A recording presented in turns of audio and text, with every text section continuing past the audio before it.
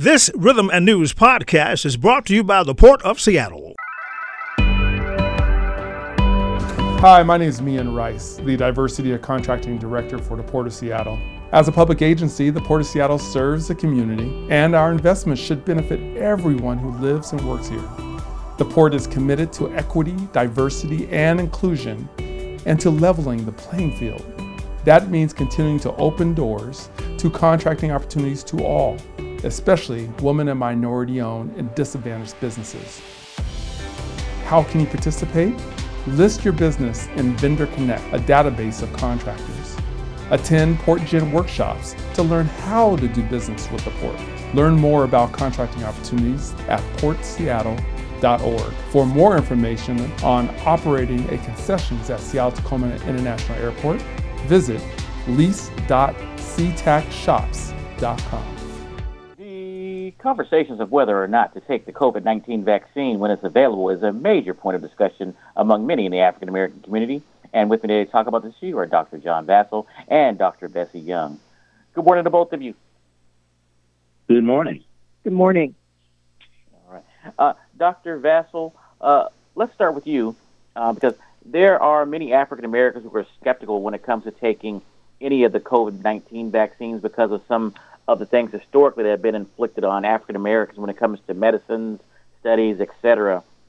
Are they right with their apprehension as it relates to COVID-19 vaccine, or is this a much different situation than some of the historical incidents that some may reference when they refuse to even consider taking one of the vaccines?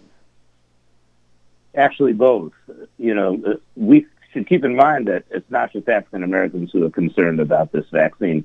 Many are, and one of the reasons for that is a certain amount of confusion that has been caused by the politicization of this. So there's been back and forth different stories told about this. So in terms of their apprehension, I can't blame people for being apprehensive, and it's not just our community. With regard to the second question, is this different from the Tuskegee study and others? And the answer to that is yes, it's very different. This is a proven preventative measure, and it's being distributed to the entire population, not a specific segment of the population. It's not something that is just being given to the black population. So it is quite different. Right. And let's talk a little bit about the technology or innovation that was utilized in developing the COVID-19 vaccines, because I understand that these vaccines were developed much differently than vaccines or for other diseases or viruses. That's correct. This is a new technology, and all technologies were new at one time. However, this technology was not developed specifically in response to the COVID vaccine. The COVID disease, the coronavirus. The technology has been in development for a number of years, and it just so happens that because of the COVID virus, the coronavirus, they were able to accelerate this technology and get it actually into production in a very rapid fashion. And it's actually a better technology than what we use for previous vaccines. For instance, the influenza vaccine is grown in eggs. It's an attenuated or weakened form of the influenza vaccine, whereas this is completely generated in the laboratory, and it doesn't have all the extra byproducts that previous cruder vaccines have. So it's actually a cleaner, so to speak, vaccination that doesn't have a lot of materials in it. In fact, the Pfizer vaccine only has 10 ingredients in it and no preservatives. And people who are concerned about vaccines have often said that it's the preservative, not the vaccine, that they're concerned about that has caused problems in the past. And how does this vaccine in particular work in the body? The way this vaccine works is it has what's called messenger RNA. There's a couple of different kinds of RNA. One is the DNA, and DNA is kind of like the blueprint for the body. It's the genes that show the body how, where things go, basically, what things should look like, where they should go, if you think of a blueprint. The messenger RNA is kind of like the subcontractor that looks at the blueprint and it takes that image and actually builds with it. So what we're getting with this vaccine is that the messenger RNA is sort of the subcontractor that goes into the body's cells. It has, it's the blueprint for what's called the spike protein, which is the part of the protein that allows the virus to invade your body. And it causes your cells to actually make spike protein. And when your body makes the spike protein, it realizes that that's not a normal part of its existence, and therefore it calls out the army of the immune system to attack it. The difference between this and the older vaccine is the older vaccine, a weakened form of the virus, does exactly the same thing, except for the weakened form of the virus makes the entire viral particle. It makes and it's RNA, DNA, all the proteins, all the parts of that virus, and your body attacks it. So this is more like a sniper that's sniping at just the part of the virus that attacks you, that invades your body, versus sort of a big bomb that blows up the whole virus. So it's actually a more limited immune response in that sense. So not only is the virus the vaccine more limited and more specific, but your immune response is also more limited and more specific. Dr. Young, let's bring you into the conversation as well. You are a kidney specialist, and the likelihood of people having severe complications from this virus is increased when it comes to people who have pre-existing conditions. And the last number that I recall, I believe, is as it relates to kidney disease, is that 1 in 7 people have kidney disease and may not even know it. Now, I know this is not the only pre-existing condition that disproportionately affects African Americans, but certainly, how concerned and cautious should we be in general, but specifically as African Americans, as it relates to this virus, especially with people who may have pre-existing conditions who are not aware of them? Mm-hmm. So that's a great question. And people with pre-existing conditions actually should get the vaccine. And, I work at the VA, so we're actually targeting people who have all of those pre-existing conditions like diabetes and kidney disease. And so it's safe in people who have these pre-existing conditions, and they should be vaccinated, and it will help protect them from getting the disease. As Dr. Vassell said, this is a new technology, but this technology is very, very specific for the coronavirus. And in the studies that they've done, it's been 95% effective in keeping people safe from getting the disease. So, people who have diabetes, people who have kidney disease or hypertension, they should not be afraid to get this vaccine. Right. And let's talk a little bit about what the vaccine is intended to do. If a person takes the vaccine, does that give them a green light to go about their business as usual, or should they still take precautions like wearing a mask and social distancing? Yeah, so the vaccine is great and will eventually protect people, but people definitely need to be careful. So, and the 2 vaccines that are coming out, the Pfizer vaccine and the Moderna vaccine that has just been released, require the 2 shots in order for people to be fully covered. So they need to get those 2 shots. The Pfizer vaccine, it's 21 days apart.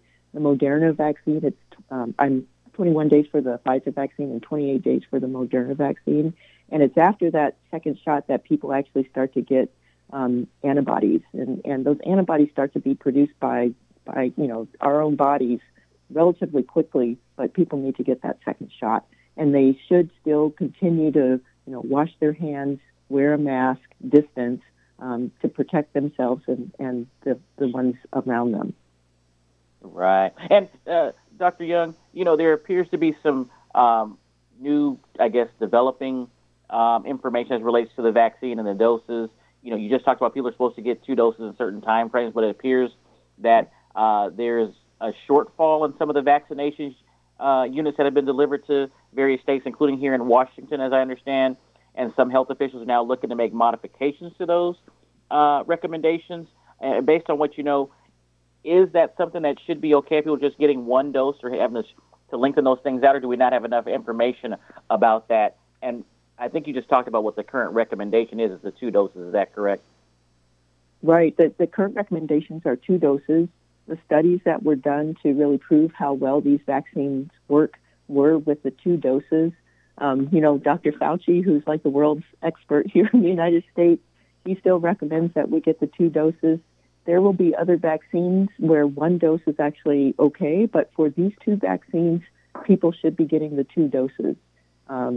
And they should be trying to get it within those different time frames, 21 days and 28 days. And, people have concerns about the virus. Some people may not have as much concern about the virus, depending on their state of mind as it relates to COVID and coronavirus. I think a lot of people are I shouldn't say a lot, but more than enough people are still in denial about this. You guys as doctors are in the trenches with this on a daily basis. Can you kind of talk about some of the steps that you guys take personally to protect yourselves and your families, and why you feel those are important?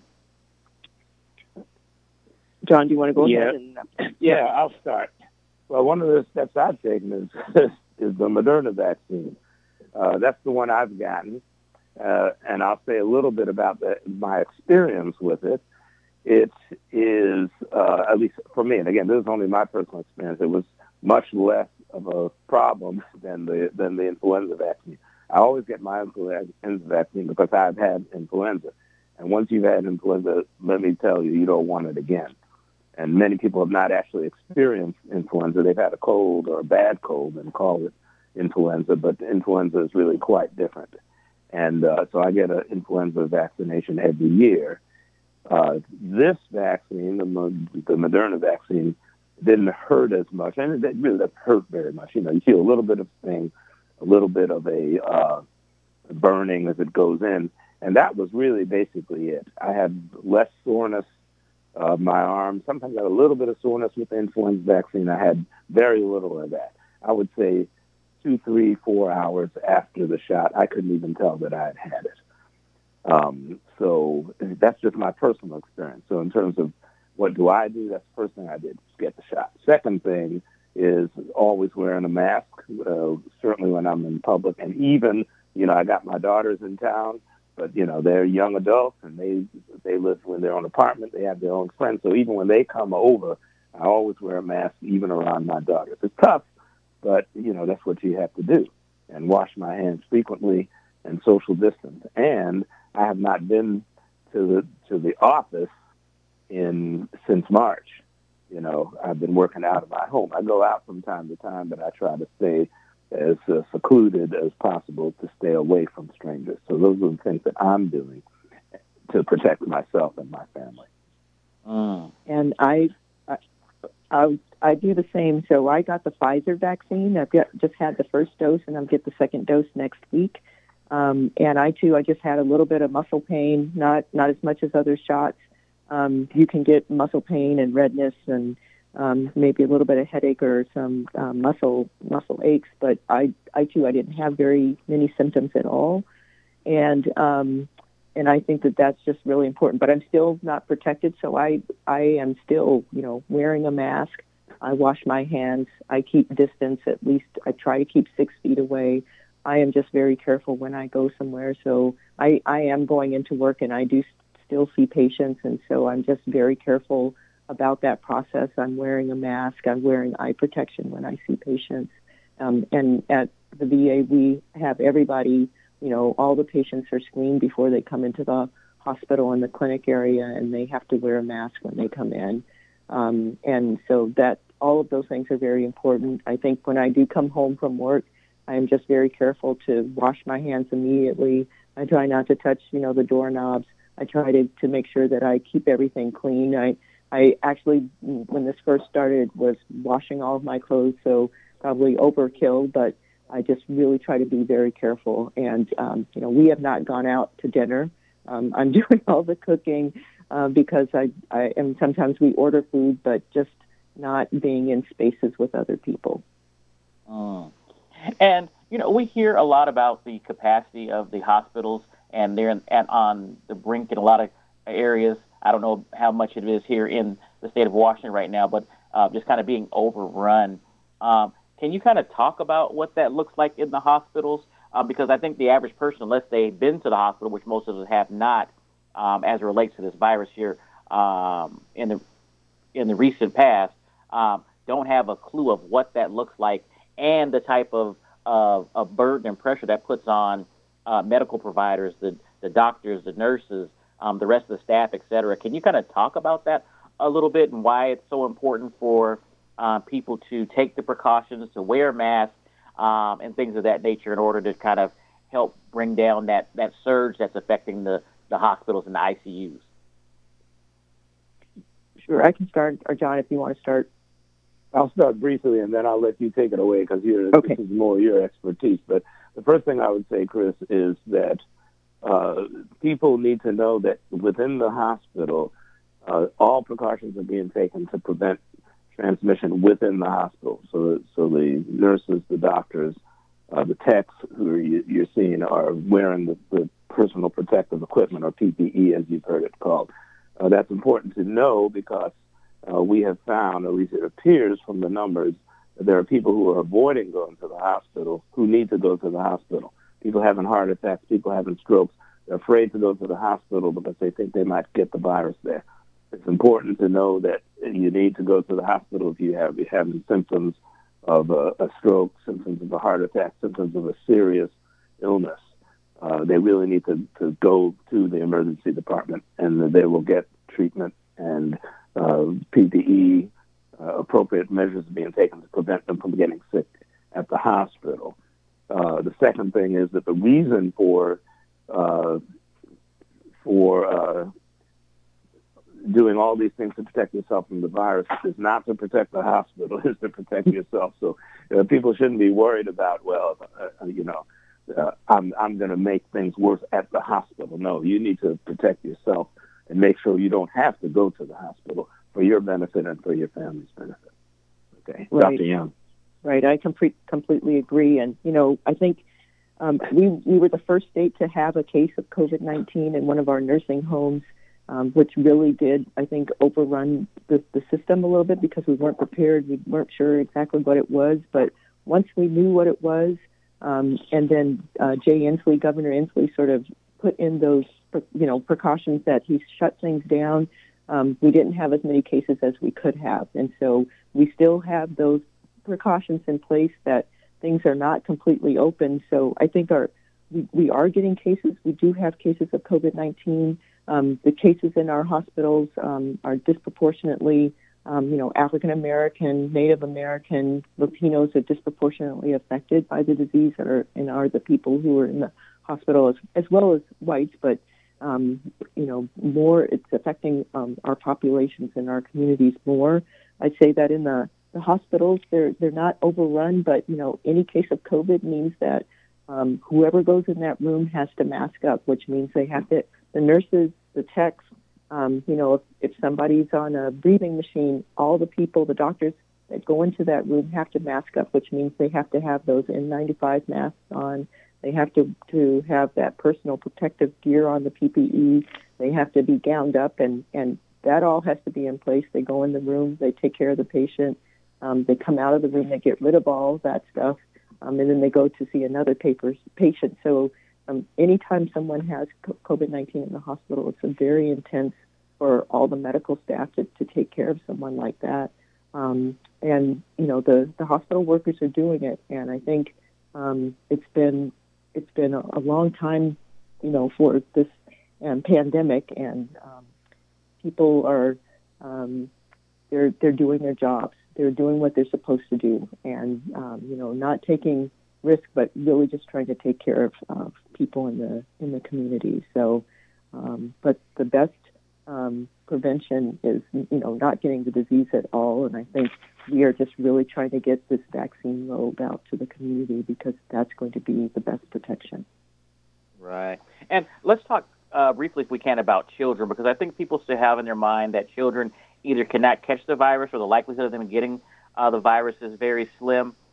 What should parents take into consideration when it comes to their kids and the virus, especially when they're talking about returning kids to actual school buildings? Mm-hmm. I'll try that one. And it's a difficult question. Fortunately for me, anyway, my kids are old enough that they're not young adults. But if I think about that from when my kids were young, and what a very tough decision this is. What we know is that children, as a rule, as a group, tend not to be as severely affected by this virus. However, some kids have gotten very ill.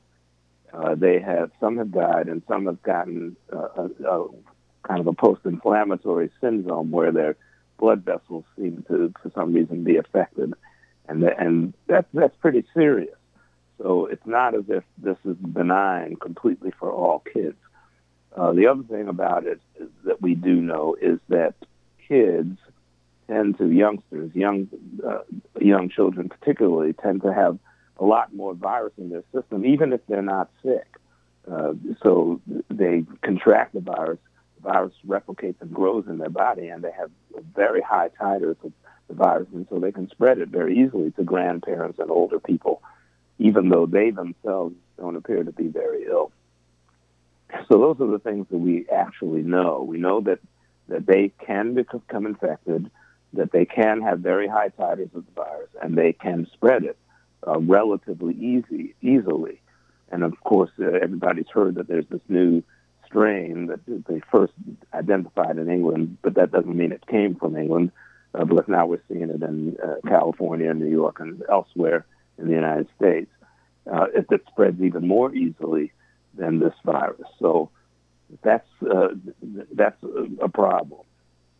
Mm-hmm. So as a result, taking the precautions around kids is particularly important for adults. Now, what about kids going to school and those kinds of things? Many of the schools are trying to have school remotely. That's not a very good psychological and social development modality for kids. Part of a lot of school, particularly the younger grades of school, has to do with socializing kids and having them learn how to behave around other kids and around other people, and you really can't do that from home. Some of the book learning stuff you can do by computer, but the problem with that, too, is not everybody has wireless services, broadband, and facility with the technology that you need for that. So it's a very tough decision.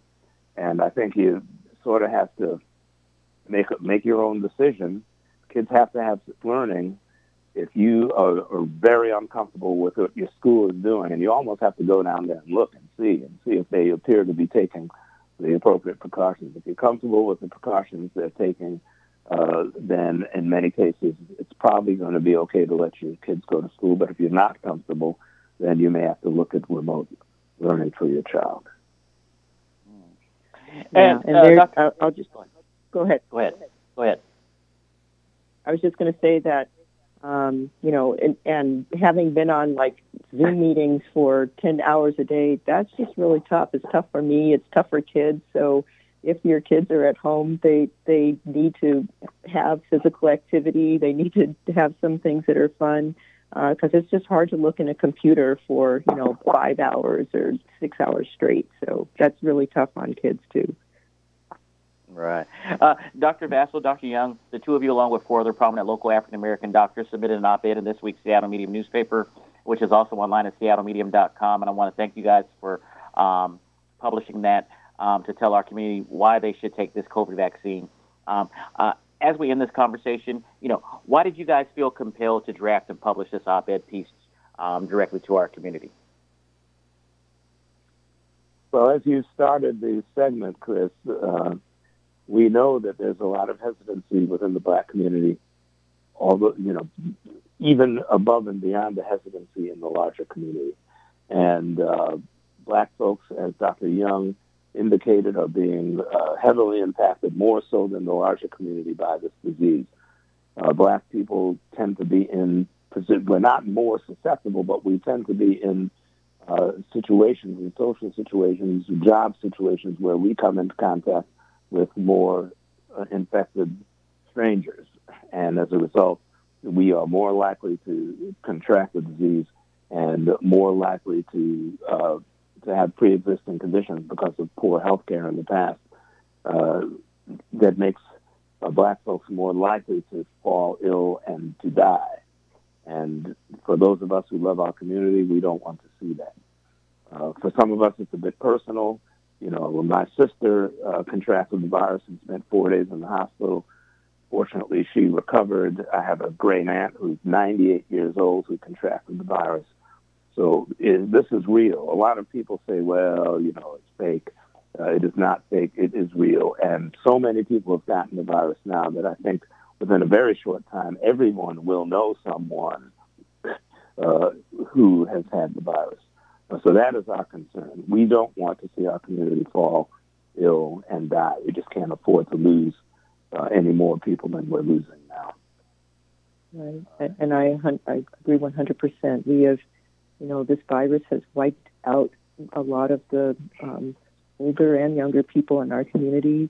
It's going to take a long time for us to get herd immunity, where we have enough, people who've actually had the disease where they can't get the disease again. So the vaccine is really one of the only ways that we are going to be able to protect ourselves. So if to protect ourselves, our families, our communities, we need to take the vaccine, and just to make sure that we're protected, because this vaccine doesn't discriminate. It affects people, and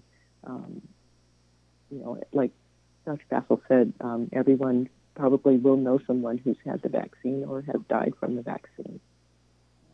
Well, I want to thank the both of you for joining us on today's show and speaking directly to our community this morning, also with the op-ed piece, but also more importantly, just for the work that you guys do, even outside the walls of the hospital that you do, just to support our community and to empower our community and to educate our community as well. Thank you. Thank you, Chris. And thank you for the work you do in getting this word out to the community. We appreciate it. We appreciate you. Thank you very much. You guys have a great weekend.